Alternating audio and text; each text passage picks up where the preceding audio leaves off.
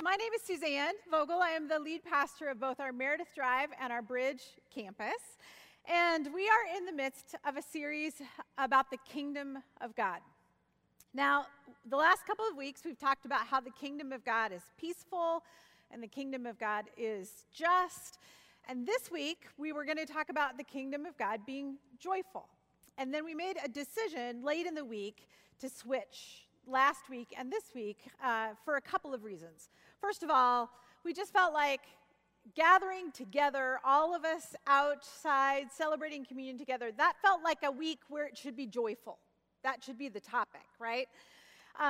And so we thought, well, that would fit better. But here's the real reason.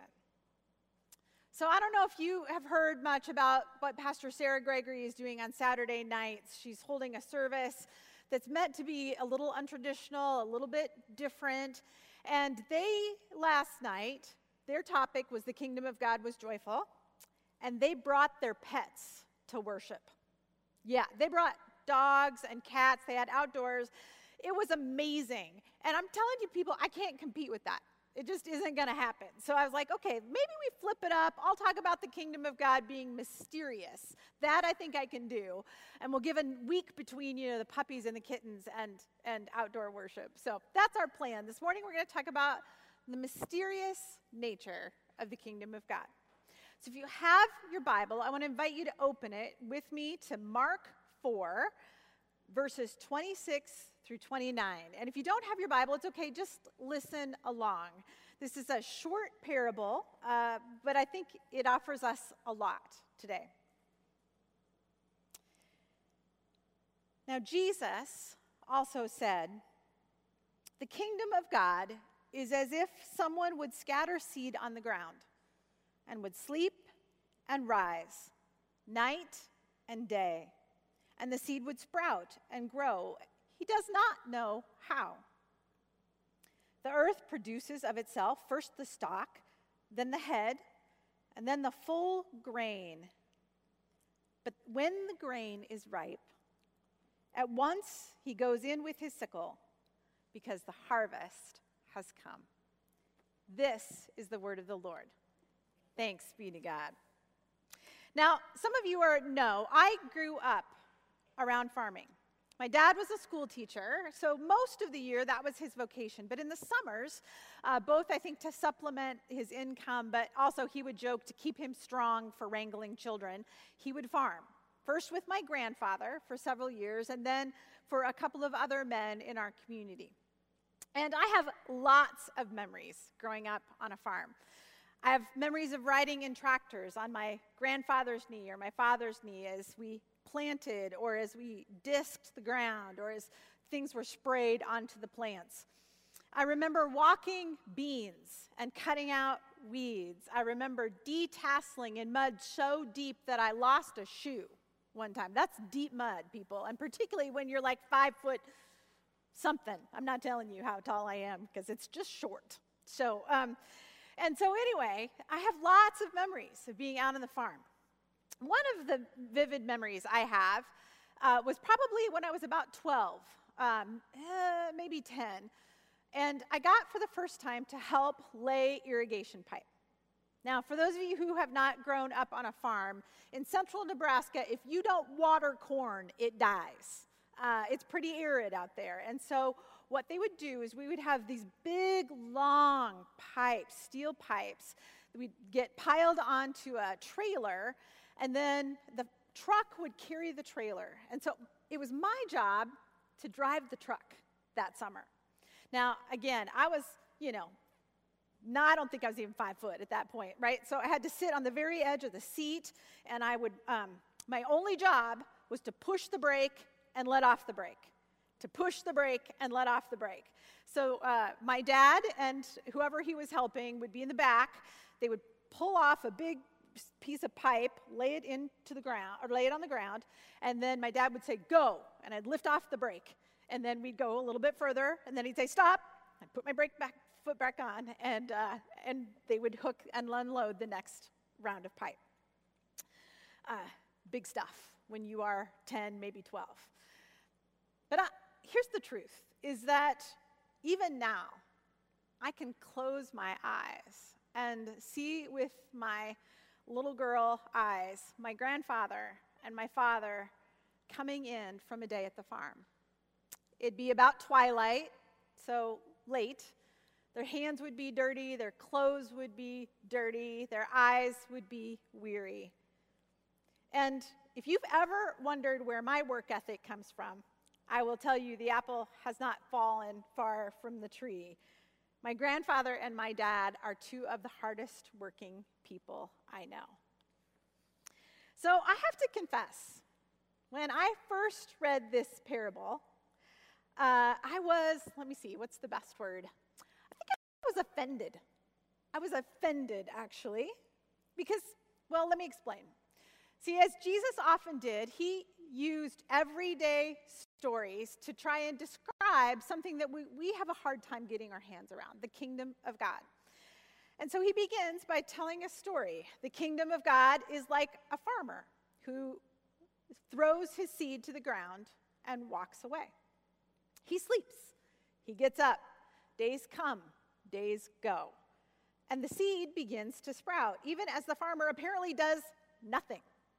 In fact, he doesn't even appear to know why the seed is growing. In verse 28, there's this little phrase, right? The earth in and of itself begins to produce the growth.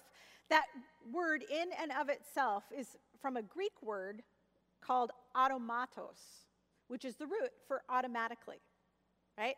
And so the image there is that somehow mysteriously, automatically, without any outside interference or impetus, the seed grows day after day until finally the day arrives when the whole field is ready for harvest, apparently without a lick of effort from the farmer.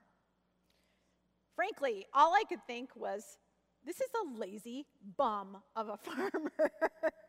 Can I get an amen in the house from anybody who knows farming, right? And that annoyed me. I got to be honest, it annoyed me a lot. Surely the moral of the story isn't that following Jesus is about passivity and inactivity. Not today. Not in this moment in history when it feels like the very fabric of our existence is being torn apart. Not when we're facing sickeningly large political and social problems. Not when we're in the middle of a global pandemic about which we can't even agree on the most basic of facts or responses. In the midst of this much division and chaos, even and perhaps especially among people of faith, is Jesus advocating that we sing Hakuna Matata and take a nap? I mean, does the kingdom of God mean we do nothing? History has not been kind to passive churches who whistled while Hitler killed Jews or while Japanese Americans were interned and while slaves were lynched. Surely this could not be the result. And yet, the other ditch, which it won't shock you to find out that I'm more naturally fall into, is the deep hubris of imagining that by sheer force of will, I could fix it. I could control it. Right? If I just washed my hands enough, I won't get COVID. If I vote correctly, all will be well. If I lobby and march enough, life would be preserved and justice done. If I'm smart enough, if I hustle enough, if I sacrifice enough, I should be able to save the world, right? Yeah, you would be forgiven if you're chuckling at me, because it's absurd, really. And yet somehow that pressure sinks in to my soul and maybe to yours as well. And it's kind of silly, because on my best days, my effort is a hot stew of good intentions and poor execution. Can I get an amen in the house? I mean, and I'm going to name another reality for us. The trouble right now is that I'm not even sure what to do. I had 2 conversations recently, back to back, right? In the first conversation, I sat with someone who is really frustrated that we are wearing masks in worship. And this person said to me, Suzanne, it just feels like if only we had faith, then we could live without fear. We could gather in worship, and we could get back to normal. I understand that. And then I walked out of that conversation, picked up the phone, and entered another conversation.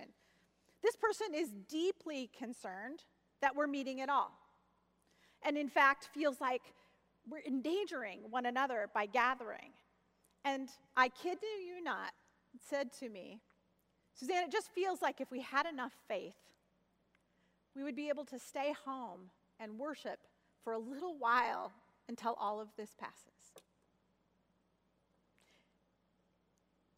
I listen to policemen and women right now, and I realize how deeply difficult and complicated their job is. And I think I need to stand with them and support and encourage them. And then I listen to the voices of my sisters and brothers of color and the ways that they are experiencing our justice system in very different ways because the color of their skin. And I think I need to stand with them because I need to work for justice and equity in our systems. I think about how important it is to protect the lives of unborn children, and I think I should stand with the Republicans and support that. And then I think about all of the ways that people I know are trapped in poverty and unable to access health care, and I think I should stand with the Democrats. And then I listen online to people who are saying the future of the church is all online, and we need to go full in and do all of our ministries from that place because that is the place of the future. And I think, yes, we should do that. And then I read another blog, and it says the future of the church is us gathered together, and we need to get back to that, and we need to get back to that right away. And I think I should do that. Is anybody else tired? Here's the thing. That describes, I think, our dilemma right now. We swing between depression and anxiety, between withdrawal and frenetic activity. We simultaneously imagine there is nothing we can do and everything depends on us. And I think this morning Jesus offers us something different. Now, in my mind's eye, I found myself drawn back to that memory, right, of driving the truck. 10-year-old me. One job. Foot on the brake, foot up. Foot on the brake, foot up. And here's the truth. It was a lot of pressure for 10-year-old me, right? And my job had an impact on what happened that day in the field. But when you compare it to what my father and the guys were doing, well, it was a little itty-bitty piece of the larger thing that was happening to bring life to those crops. And I wonder if this parable invites us to think in some ways that offer us that same kind of challenge and encouragement or assurance and hope. First, let's talk about the challenge of this passage. Maybe you already caught this because you're, not as broken as I am, but there is no all or nothing to this passage. The farmer has work to do. And I'm so grateful, actually, for the video we watched about farming in Mozambique, because that actually looks quite a bit like probably what farming looked like in the ancient Near East at this time. They didn't have tractors. They didn't have irrigation. It was very hard work to prepare the soil. And there was a lot of seed to plant. There is no harvest if we don't get busy and plant seeds. There's soul work to be done. We need to study and reflect and pray, giving God and the Spirit of God the opportunity to shape us into people who look more and love more like Jesus. There's church work to be done. We need to be caring for one another in this time. We need people who will love on kids and love on students in creative ways. We need investment in the ministry and help on the facility. By the way, shout out to all the people who worked outside last Saturday to clean up the trees and the shrubs around the bridge. You want to talk about hard work. I am so grateful. And then there's missions work, right? Fighting for justice in our city, feeding the poor, sharing our faith with family and friends. And we cannot neglect that work. Instead, we labor, doing lots of small, ordinary things, like speaking truth in love, forgiving our enemies, giving generously, risking obediently. We listen, we speak, we vote, we read, we pray, we give. We do things, simple things, like spending $20 to help farmers in Mozambique. And in that, we plant in faith that the fruits of our labor will bring more of the kingdom to earth as it is in heaven. But we also hear in this passage a word of assurance. Because there is work we cannot do. Work that belongs only to God. So here's the thing. We can sleep. We can rest. We can be patient. We can be watchful and hopeful for the harvest that will come. My grandfather, for all of his hard work, was also a man of deep faith, and he was not anxious, which is kind of remarkable if you're a farmer and your whole livelihood depends on the forces of nature. He would walk those irrigation pipes daily, opening this row, closing that row, so that the water would get to the parts of the field where it was needed, except Sundays. Even in the middle of harvest, he would always rest on Sundays because he said, it trains my soul in faith. And that is what this farmer understands and what we need to keep remembering. There's a limit to what we can do, and that God can be trusted. That God's love and power are accomplishing things we can't even imagine. There's a mysterious wildness to the kingdom of God, which invites us to humility and trust, relinquishment and rest. The Spirit takes our small, insignificant acts of word and deed and ripens them into beauty and love and justice, which is assuring to me because I can only bring my little bits.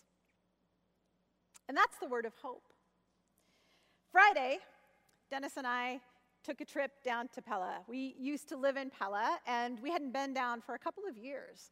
And we decided while we were there to drive through the first neighborhood we lived in when we were in Pella. We hadn't been there for quite a while. It's on the outskirts of town. We built a house there. And I remember standing on that hillside. We were one of the first ones on that hill, and it was barren. I mean, it was a warm day, the day we stood there.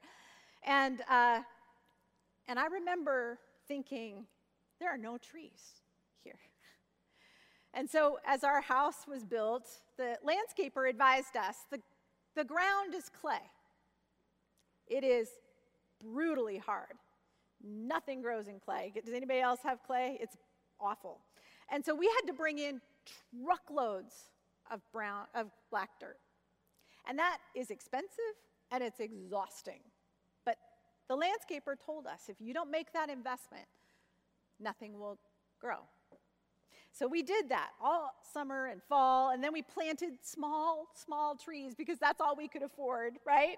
And we watered them, and we worked hard to keep them alive. And truthfully, when we moved 3 years later, it looked like they'd grown that much. I mean, that's all.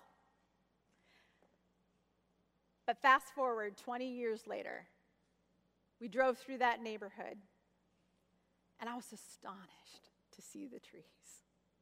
Did you know there's a tree in what is now what used to be our backyard that has a swing in it? It's so awesome. And that vision we had that when we would plant this tree, it would shade the deck, and there would be ability when the hot west sun was there, we could enjoy it. And I could see that tree was doing what it had been purposed to do. And even though we didn't get the benefit of it, the house and the kids who were there did. See, planting is an act of hope. It's an act of faith. It recognizes you aren't going to see the results in a day or a year, but that in the beauty of the kingdom, God takes those small acts and brings life. And that's the hope I need today, especially today. See, we are not excused from action in this moment when there are so many difficult forces at play. We are called to till and sow seeds that may feel insignificant but are consistent with our faith. But then we have to release them. See, we bring our 5 loaves and 2 fish, even though everything in us screams the crowd's too big. It's not going to be enough. And we have to hold our slingshot, even though our fear screams, Goliath is too big. We have to accept a staff from God instead of a sword, trusting that when he does what he will do with the staff, it will be more than enough. And so we act, and then we rest. And we allow those seeds to germinate, and we trust that the harvest will come. Let's pray.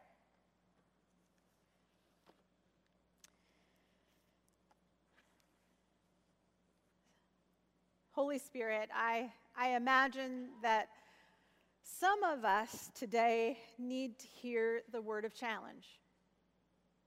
We're overwhelmed, or we're comfortable, or we're afraid, and we need to be reminded today that there are seeds in our hands, things that we only can do, things that you have ordained for us, and that the world will miss if we don't do them. And I pray, Holy Spirit, even right now, that you would be giving each of us pictures or words or ideas that would come in the next day or two of things that, even as small as they seem, we're invited to sow. And then, Holy Spirit, I suspect there are some of us who need to be reminded that we are not God. That we are not, by our own energy and ability, in charge of making sure the world works. And that we are simply to be faithful to what we are able to do, and then we need to let go. And somehow maintain hope and rest.